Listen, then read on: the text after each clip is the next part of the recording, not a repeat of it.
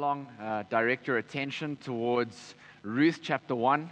That's where we're going to be this evening, so you can open there in your Bibles. That is what we're going to be looking at this evening. But before we begin, I just want to open in a word of prayer, and I want to ask you also to be praying, and as we go through this, just praying for your own hearts and praying for me as we lead. And so let's close our eyes as we come before God.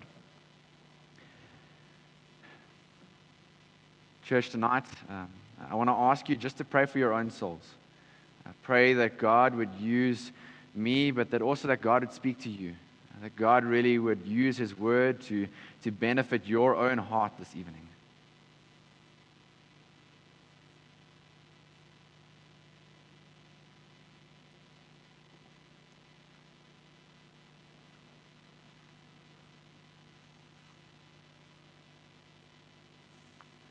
And then I'd like you to pray for me. Pray that God would use me, that I would be an effective communicator for Him, that I really would be useful to Him, that I wouldn't speak anything outside of His word, but stick to the truth that He has given for us tonight.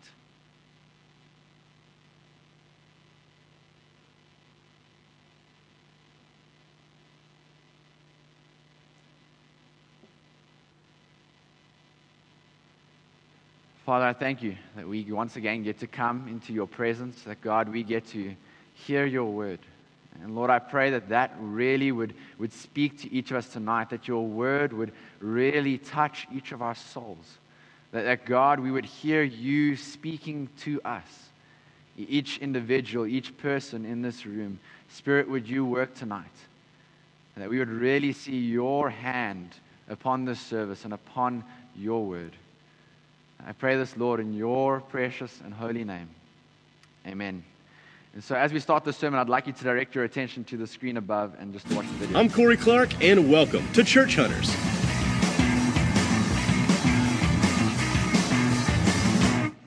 We're so excited to find a church. We just started dating.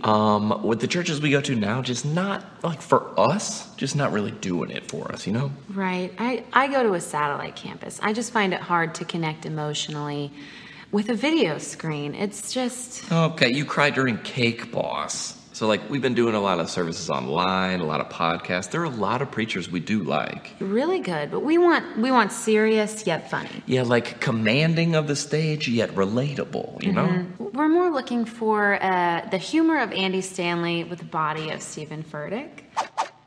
Hey guys, What's happening? I'm Corey. Good to see you. My name's Nick. This Hey, is Molly. Molly. Hey guys, welcome to Church Hunters. This is your first church. This is Creekside First Baptist. So while it is traditional, it's still pretty current. Just this year, the pastor started untucking his shirts. Oh, that's good. Big deal. He does dress his age though, so don't worry. He's past the Osteen suit phase, but he hasn't gone full Giglio yet. Okay, so there's holes in the knees or no? Well, it's frayed, but no holes. Afraid? No. Okay, got it. Yeah. Perfect. Okay. So hey, let me show you around, okay? All right, Come let's on. do it. I do love this lobby. It's a great lobby, you know. It's not too big, not too small. Yeah. Should be enough room to catch up, chat with your friends. all you need. But here's a great thing. There's a bunch of side exits, so if you need to leave early and catch the game, you can do that. Got it. Yeah. Yes. Oh. Honestly, right up front, didn't love the name. No, First Baptist? Who names a church that anymore? Not these days. We're looking for like No. a Thrive Church, maybe Relevant Church, I don't know, Radiant Church, something. I'm Corey Clark, and welcome to Church Hunters. That's a little bit of a comedic take on people trying to choose churches, but what am I trying to get at by looking at this video? You can clearly see, looking at these people, that the basis at which you come to a decision, the basis at which you come to a choice, influences the way that you're going to see things. So for them, they're coming at what suits me best. I want to have this style of preaching. I want to have this style of what suits me. And you know, if I want to watch sport but just want to skip out on church, you know, that's what I'd like in my church. And so the basic framework at which you come to a decision will make a huge difference as to the way that you make that decision. And so looking tonight, we're going to continue on in the book of Ruth. And we saw last week, Jabu introduced us into this topic of a family in crisis. We saw Naomi and Elimelech and their two sons travel out to the land of Moab, where subsequently we see Elimelech passes away. The two sons marry two Moabite women called Orpah and Ruth, and the two sons end up passing away, and we see a family in crisis. And a reminder, as we're looking at this entire series of Ruth, we are looking at one specific topic: our redemption story revealed in an actual love story. And so don't lose sight of that as we get stuck into the text. So reading from chapter 1, verse 6, reads as follows. Then she arose with her daughters-in-law to return from the country of Moab. For she had heard in the fields of Moab that the Lord had visited his people and given them food. So she set out from the place where she was with her 2 daughters-in-law, and they went on the way to return to the land of Judah. But Naomi said to her daughters-in-law, Go, return each of you to her mother's house. May the Lord deal kindly with you, as you have dealt with the dead and with me. Verse 9, the Lord granted that you may find rest, each of you in the house of her husband. Then she kissed them, and they lifted up their voices and wept. And they said to her, No, we will return with you to your people. But Naomi said, Turn back, my daughters. Why will you go with me? Have I yet sons in my womb, that they may become your husbands? Turn back, my daughters, go your way, for I am too old to have a husband. If I should say I have hope, even if I should have a husband this night and bear sons, would you therefore wait till they were grown? Would you therefore refrain from marrying? No, my daughters, for it is exceedingly bitter to me for your sake that the hand of the Lord has gone out against me. Then they lifted up their voices and wept again. And Orpah kissed her mother-in-law, but Ruth clung to her. And she said, See, your sister-in-law has gone back to her people and to her gods. Return after your sister-in-law. But Ruth said, Do not urge me to leave you or to return from following you. For where you go, I will go, and where you lodge, I will lodge, and your people shall be my people, and your God my God. Where you die, I will die, and there I will be buried. May the Lord do so to me, and more also, if anything but death parts me from you. And when Naomi saw that she was determined to go with her, she said no more. Verse 19. So the 2 of them went on until they came to Bethlehem. And when they came to Bethlehem, the whole town was stirred because of them. And the woman said, Is this Naomi? She said to them, Do not call me Naomi. Call me Mara, for the Almighty has dealt bitterly with me. I went away full, and the Lord has brought me back empty. Why call me Naomi when the Lord has testified against me, and the Almighty has brought calamity upon me? So Naomi returned, and Ruth the Moabite, her daughter-in-law, with her, who returned from the country of Moab. And they came to Bethlehem at the beginning of the barley harvest. So coming to this text, as we started off even looking into decisions, I want to use one specific word that we're going to look at the whole of tonight pretty much. And this is called a crossroad. A crossroad. You see from the title of the sermon, it is God at the crossroad. And so what is a crossroad? A crossroad is when you stand upon a point and you look out and you go, should I go to the left or should I go to the right? You'll see a picture that'll come up when we discuss our first point, but it's that choice. Do I go this way or do I go that way? And we might have small crossroads that we encounter in our lives. Do I go to coffee with that awkward person? Do I really want to spend an hour or two with them? Do I take that crossroad? Do I join them? Or do I make an excuse and go the other way? Another smaller crossroad is where do I serve in church? Where do I find my spot?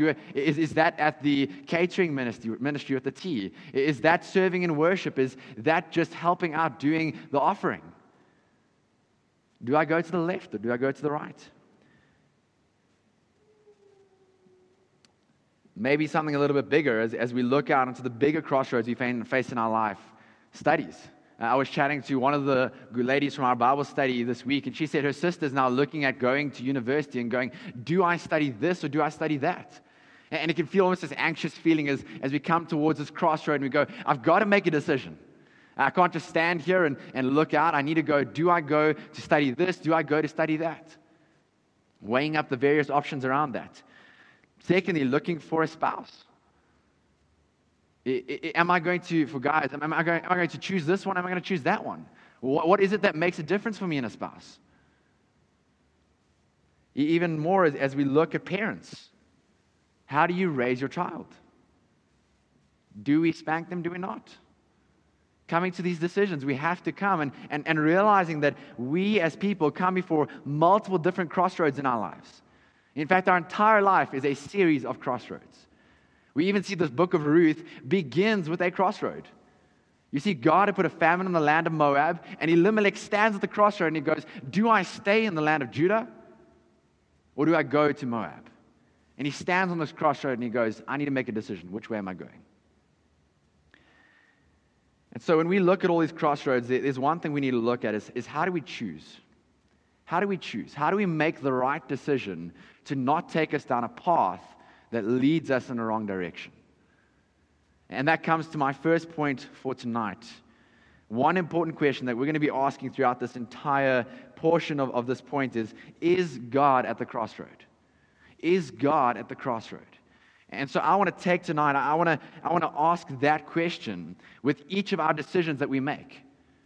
I really could wrap the sermon up just by asking that question. Is God at the crossroad? But I want to look at each of the three women, Orpah, Ruth, and Naomi. And I want to look at two ways of answering that question, is God at the crossroad?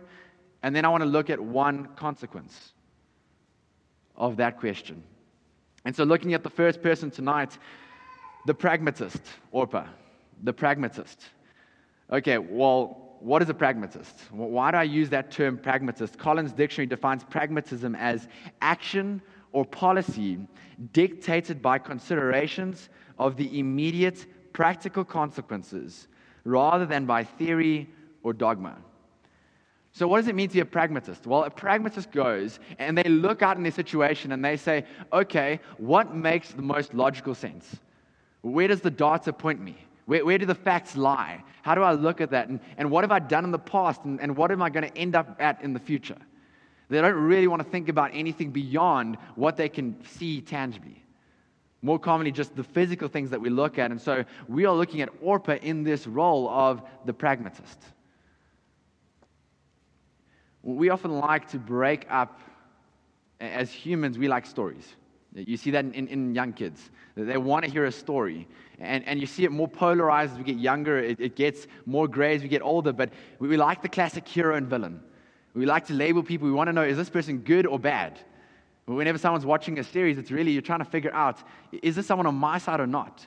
We watched a documentary the other evening with our Bible study, and it's a part of, they bring up these people into the documentary to speak, and you almost wonder for the whole documentary, are they on my side or not? And you're trying to ask this question. We like to polarize it, but I want to tell you tonight that Orpah, we cannot put into that category. We cannot say she is a straight-up villain as we'd like to.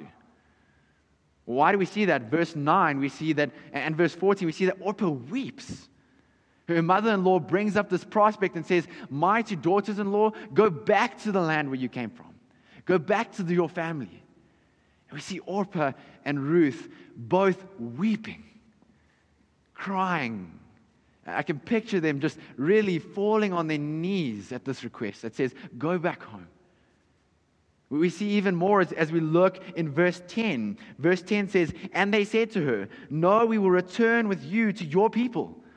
Orpah's committed. Orpah says, I am going with you, Naomi. I want to be with you. I want to join you on your journey. And so we cannot simply say that she is just a villain of the story. We have to look deeper. We have to then ask the question, if she initially wanted to join, if she was so emotional because of her love for her mother-in-law, why is it that she then chooses to go back to Moab? Why is it that she makes that decision instead of sticking with Naomi? To look at that, I just want to point out a couple of facts of her circumstance at the moment.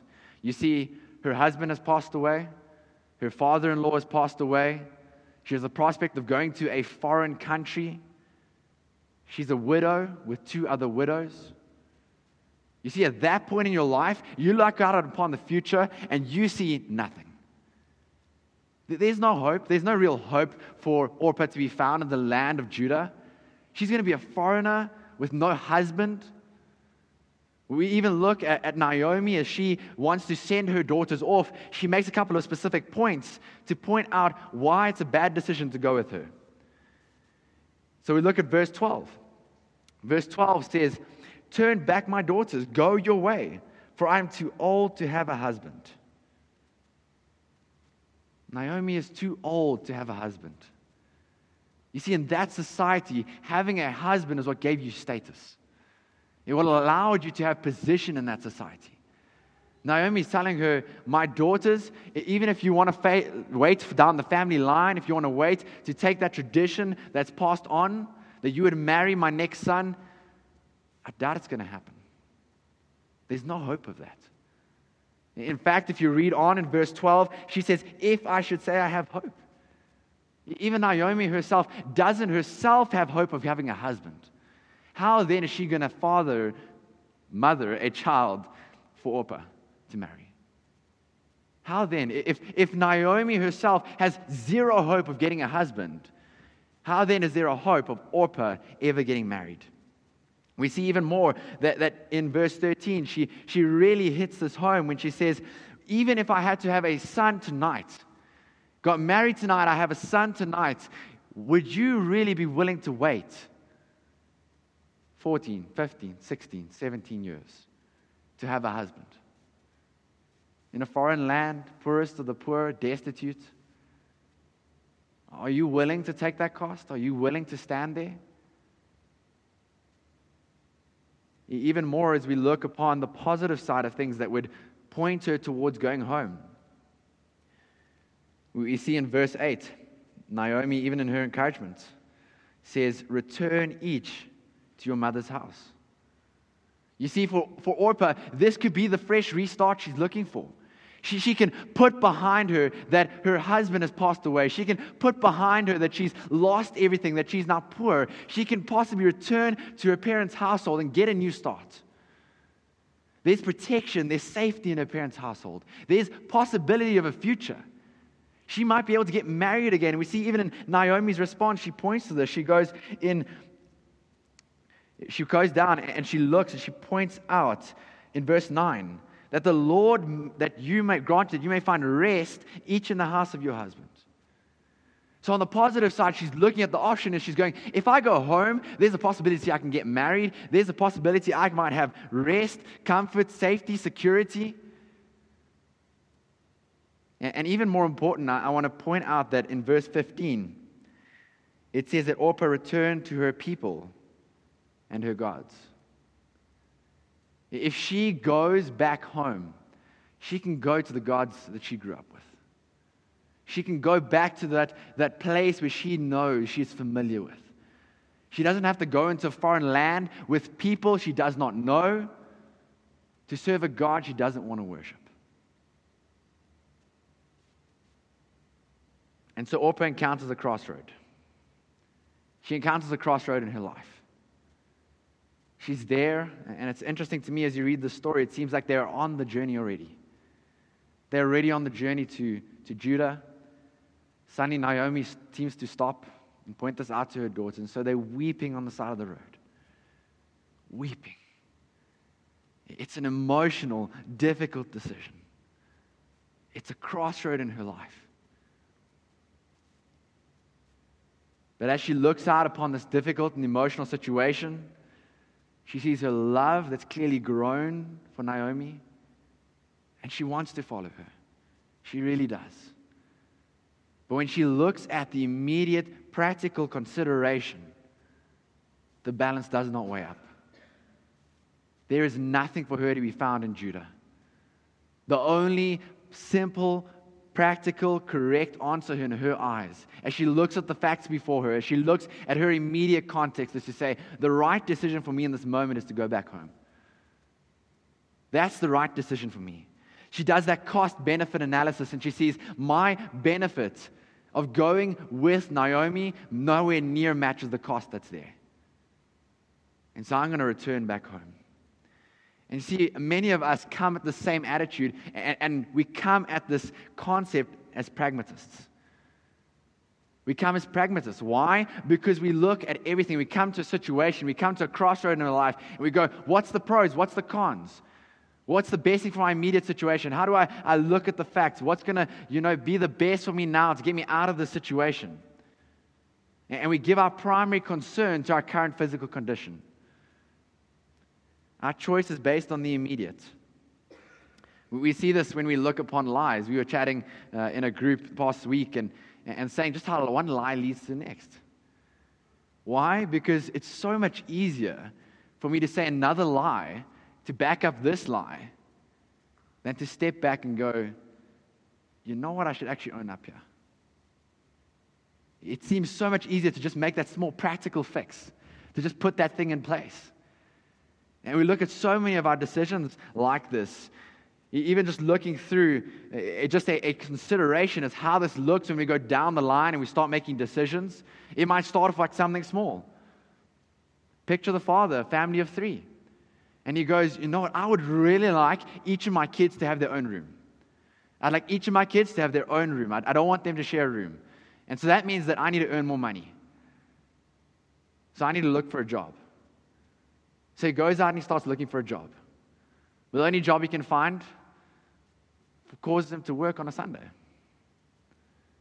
And so looking at it, he goes, you know what? My kids need this. This is for the best of my kids. Right? I want my kids to look at me and go, I've been a good dad. I've been a good parent to them. And so the pragmatic, the practical consideration response says, you know what? It's not that bad if I miss church now and again. I can catch the stream. I can catch up later. Next thing you know, the 3 bedrooms is enough. It's not enough. My kids need cars. My kids need to get the best university education. One thing, the next. Crossroad after crossroad, crossroad after crossroad. And before you know it, you've walked away from God. You see, Orpah comes to this and she looks at these considerations. I can tell you now, it seems to me as we read this passage, that she is sincere and genuine in her response. But in her sincerity, in her genuineness, she rejects God. She rejects God. We see this confirmed even as we look at verse 15. See, your sister-in-law has gone back to her people and to her gods. You can sincerely, looking at the best decisions in front of you, walk away from God without knowing it. And as she disappears into the annals of history, we see that there's very little to come out of her life further on. For her, as we look back to that question, is God at the crossroad? God is not at the crossroad. God is not a part of her consideration. The true God, Yahweh, is not a part of her consideration. And so many of us, as we look at our daily lives,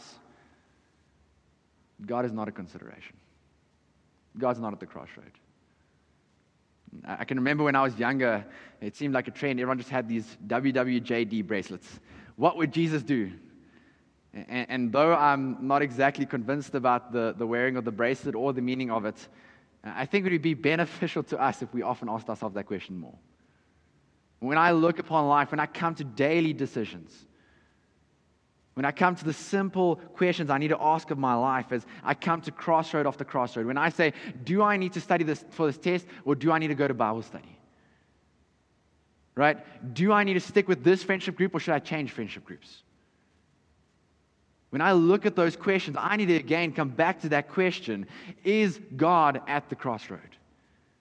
Because if we're not careful, we will very quickly look at what the facts are and say, this seems like the right decision to me.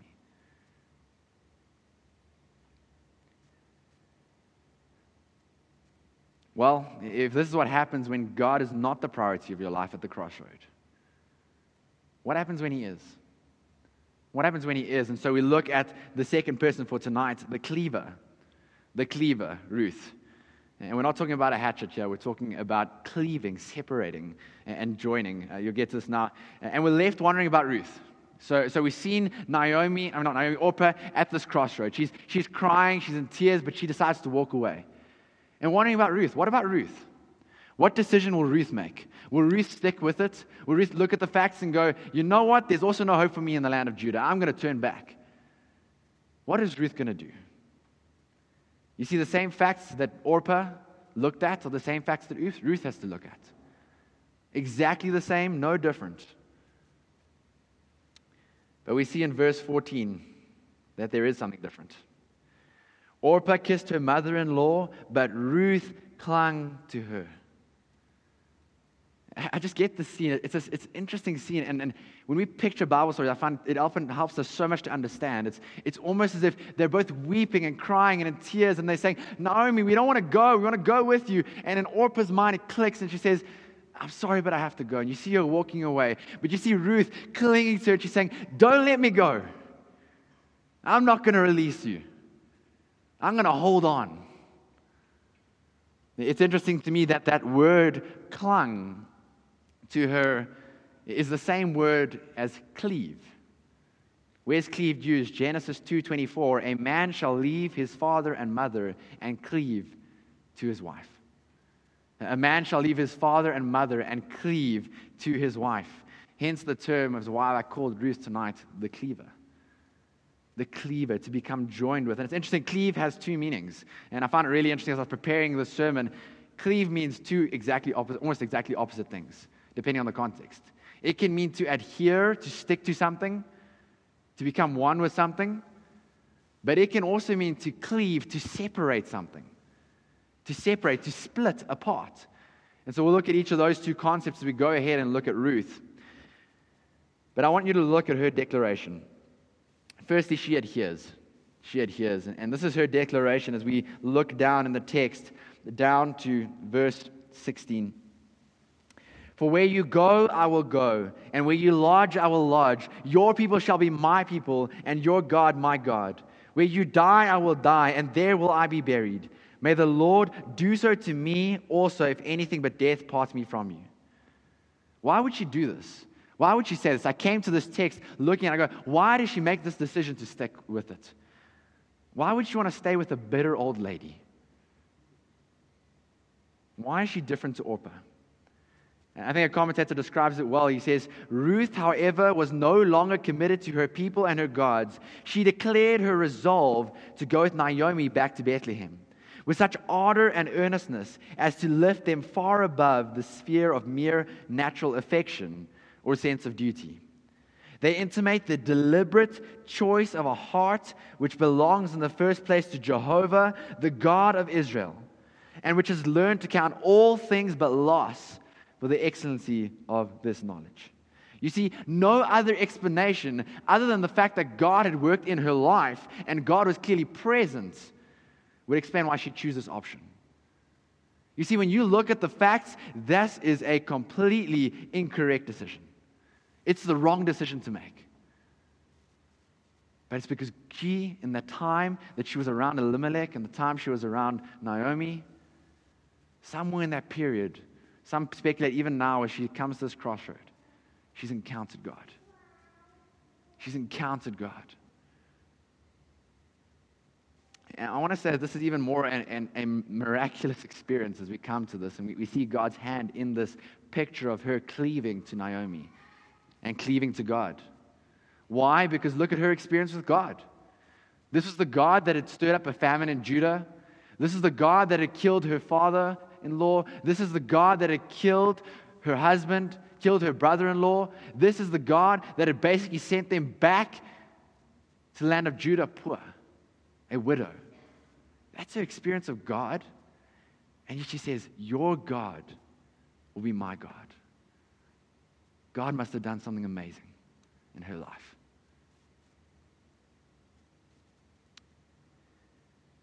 For her, being away from God seemed worse than being in a foreign land. It seemed worse than being poor. It seemed worse than having no future hope of a husband, because she weighs up the options. And she says, you know what, all the facts might lean this way. But God is at the other end of that crossroad. God is on the other side. And so I'm going to choose to follow him. I don't know what's going to come. I don't know where it's going to lead. I don't know what suffering I'll face on the other side. But I know that when I take that road, when I walk towards Judah with Naomi, that is where I'm going to find what I'm looking for. That is where God is going to be. That is where Yahweh, the Lord of Israel, is going to be. And so no matter what happens, I want to be there. She cleaves to him, joins to him. And it's interesting as we look at the second meaning of cleave, she separates. She leaves behind her gods. She leaves behind her people. She leaves behind those opportunities, and she says, I am going to leave them behind. So often when we make decisions, we bring things with us. We want to get on the crossroad and say, when I'm on this crossroad, if things go wrong, I want to have a shortcut back. I want to have a backup plan. I want to have a way in which, if things really just don't reach where I want it to be, I'm going to go back this way. She says, no. I'm going to leave everything behind. I'm going to leave it all behind, and I'm going to turn towards God. I'm going to leave with Naomi and follow her. And so again, I want to ask that question, is God at the crossroad for you? Is God at the crossroad for you? And so I want to look just at this promise that Ruth makes towards Naomi, and I really want to bring it forward to us today. And this is a beautiful picture of the call into the Christian life that God gives us. And so the first thing I want to look at as we look at this beautiful picture is to take the Lord as your God. God eternal. In the same way that Ruth says, your God will be my God, I want to call you tonight to say, are you going to say, your God is my God? That Lord, God, Yahweh, you are my God. You're not separate, you're not abstract, you're not away from me. You are my God, to hold and to keep forever. That's the choice you have tonight, is to say, God, you are my God. And the next thing we look at as we come and we make that decision to say, God, you are my God, as we look at the second thing is, his people are my people. And it's this interesting thing, and so many times people say, I love God, but I don't like his people. She says, your people, we my people. Ruth doesn't know what the people are going to be like. She has no idea. And that's what happens when we come into a church body. We have no idea what people are going to be like. In fact, we actually do know a bit. We know they're going to be messed up. But she says, your people are my people. Why? Because they're God's people. And she says, your people are my people. No matter what they come with, no matter the weird quirks and the sinfulness and the different things that we don't get along, we rub each other the wrong way, this is still my brother. This is still my sister. The third thing we look at is their lot is our lot. And I'm going to put this in different ways. Their lot is our lot. To take up the same yoke and the same cross cheerfully. Even as we look at Christ who went to the cross, his lot is my lot. What he did, what he suffered, what he took, I am willing to walk that road. I'm willing to take up that persecution that might come. And even more than that, we see you will go where they go. You will go where they go. Again, as we look at Ruth didn't know exactly what she was going into. Same thing with the Christian life. We don't often know where God's going to lead us. There's many, many martyrs these days that I guarantee you, when they made that choice to follow God, when they made that choice to say, you are my God, they didn't know what would happen to them. But they said, God, wherever you lead me, whichever journey you take me on, no matter where you lead me, I am going with you. Whether that be through good times or bad times, whether that be through health, whether that be through suffering, I'm not going to leave you because I'm going to go where you go. Even more than that, she says, I'm going to stay where you stay. And I find it interesting when I was reading through a commentary that the point where he makes when stay where you stay is whether I stay in a 10-room mansion, whether I stay in prison, I'm staying with God. I'm going to stay there. And with people that are so prone, and we really want to be moving the whole time. We want to be moving and going. And I just picture this picture of the Exodus. When the cloud moved, they moved. When it stayed, they stayed. Are you willing to stay where God puts you? to stay where He puts you. The next thing we look at is to die where they die. I think that's ultimately, I think as a Christian, it's interesting. We were talking about funerals and things this week, and it's such a joyful thing for a Christian to go to death. It's such a joyful thing. Why? Because I know when I die where Christ is. I die where God is. And we come to this looking at the fourth point tonight, coming through these different things we need to be asking ourselves at the crossroad is persevere to resolve. Are you persevere to resolve? To resolve that I'm going to adhere to Christ. I'm going to stick to Him. Even extending that point, that death will not do us part. It will not separate me from Christ. You look at Ruth. Ruth says, I am going to die. I'm going to be buried where you are buried. The difference for us Christians is we don't just have that hope of being buried where Christ is buried with Him. We want to stick with Him past death. We want to hold on to Him. We want to really look out and go, I'm going to die where He died. I'm going to hold on to the very end. I'm going to persevere. And we set a resolve in our hearts to persevere. The fifth thing is to bind our souls, never to break these commitments, to cleave to God. We see that in the end of this passage where we look at verse 17. May the Lord do so to me and more also, if anything but death passing from you. Because there'll be times when we look at that crossroad and we go, man, it looks difficult on that side. I'd much rather like to be on that side. We must set in our hearts, set in our souls to say, God, no matter what comes my way, when I look at that crossroad, I'm going to ask, where do you want me? Where do you want me to be? Where do you have me, God? I'm going to follow that direction. We must commit to that in our souls to say, I am going to follow you no matter the cost. No matter where I end up, no matter where I go. You see, to be a follower of God is not the easy life. It's not the life of comfort. It will come with cost. And so my question today is, are you counting the cost? Are you counting the cost? Looking at counting the cost, I want to look at my third point for tonight, the reinstated. The reinstated, looking at Naomi. And I said that we start off with two means and one consequence. This is the consequence of a choice to follow God. Naomi calls herself bitter. And she sees the tough task of what it means to be committed to God.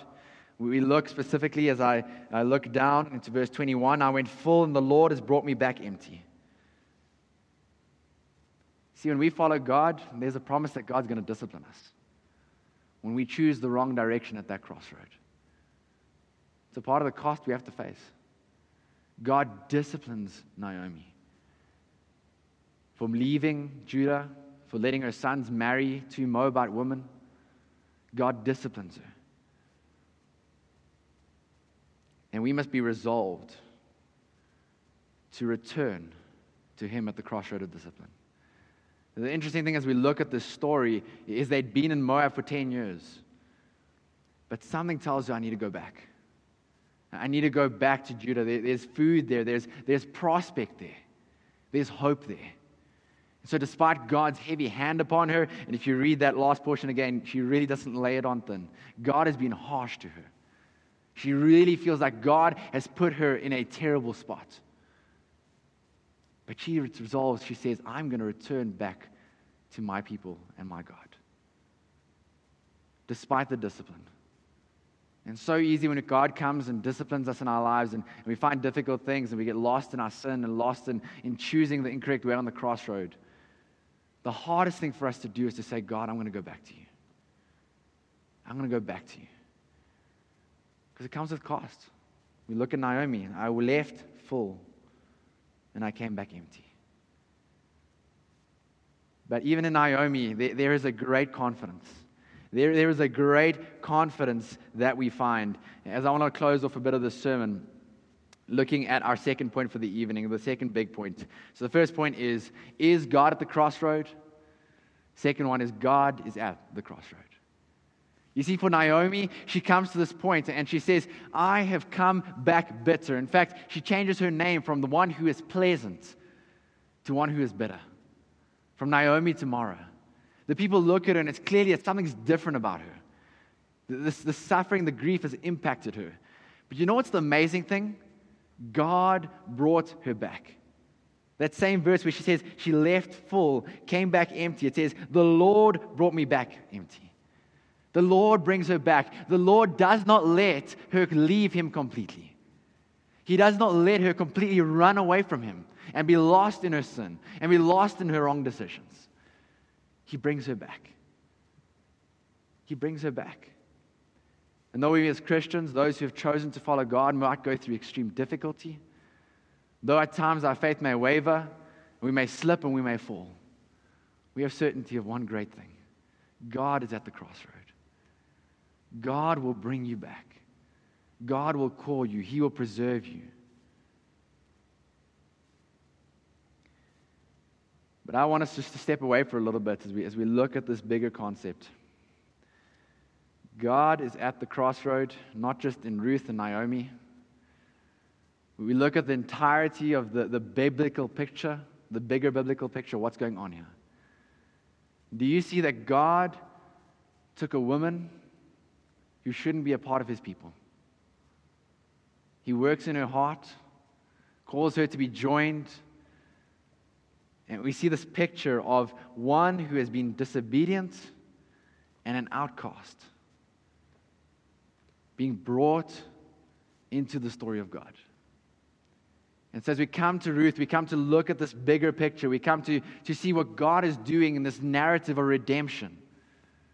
We see that we know the one who's writing the story.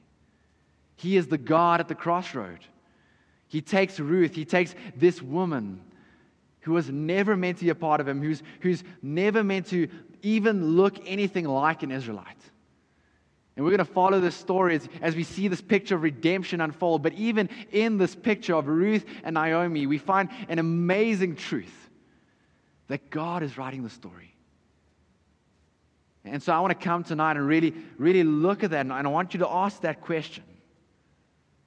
And I want you to ask that question, is God at that crossroad? When I make the decisions of my life, is God the priority focus of my life? Is He the first thing I think of when I encounter that crossroad? But the second thing is because we might come to those crossroads, we might come to those places, and we, like Naomi and Orpah and Ruth, we might come weeping and go, God, I don't know what the right way is. And I think that often I choose the wrong way. I think that often I'm turning the wrong direction, and God, I feel so lost. But God's there writing the story. God is at that crossroad. Our confidence is not in our flesh. Our confidence is not in us making the right decision. Our confidence is in the one who sent His Son to die for us. And we're going to see this picture carry through, and I don't want to spoil a bit of that story. But that's something we can hold with great confidence. Philippians 1:6. And I'm sure of this, that He who began a good work in you will bring it to completion at the day of Jesus Christ. And so in conclusion, I just want to read to you a hymn that I think really captures this message.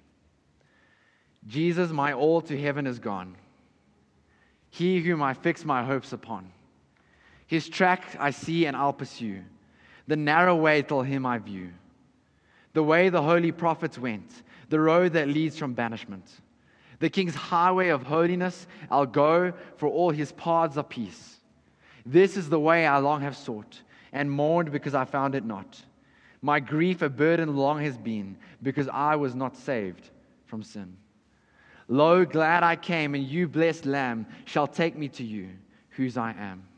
Nothing but sin have I to give, nothing but love shall I receive. Then will I tell to sinners round, what a dear Savior I have found. I'll point to your redeeming blood and say, behold the way to God. Let us pray. Lord, I thank you that we can come with great confidence before you. I thank you that, God, we can look out. And God, when we encounter those crossroads, Lord, I pray that you really would remind us that you are there. Lord, remind us that we need to look upon you, that we shouldn't make decisions just based on what seems best in our own eyes.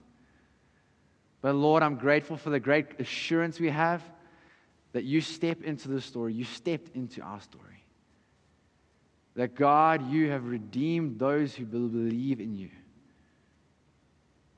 And Lord, I pray that tonight, if there are any, God, who have not chosen you at that crossroad, if there are those who have been like Orpah and looked at the world and said, I'm going to look at that and that's going to be better.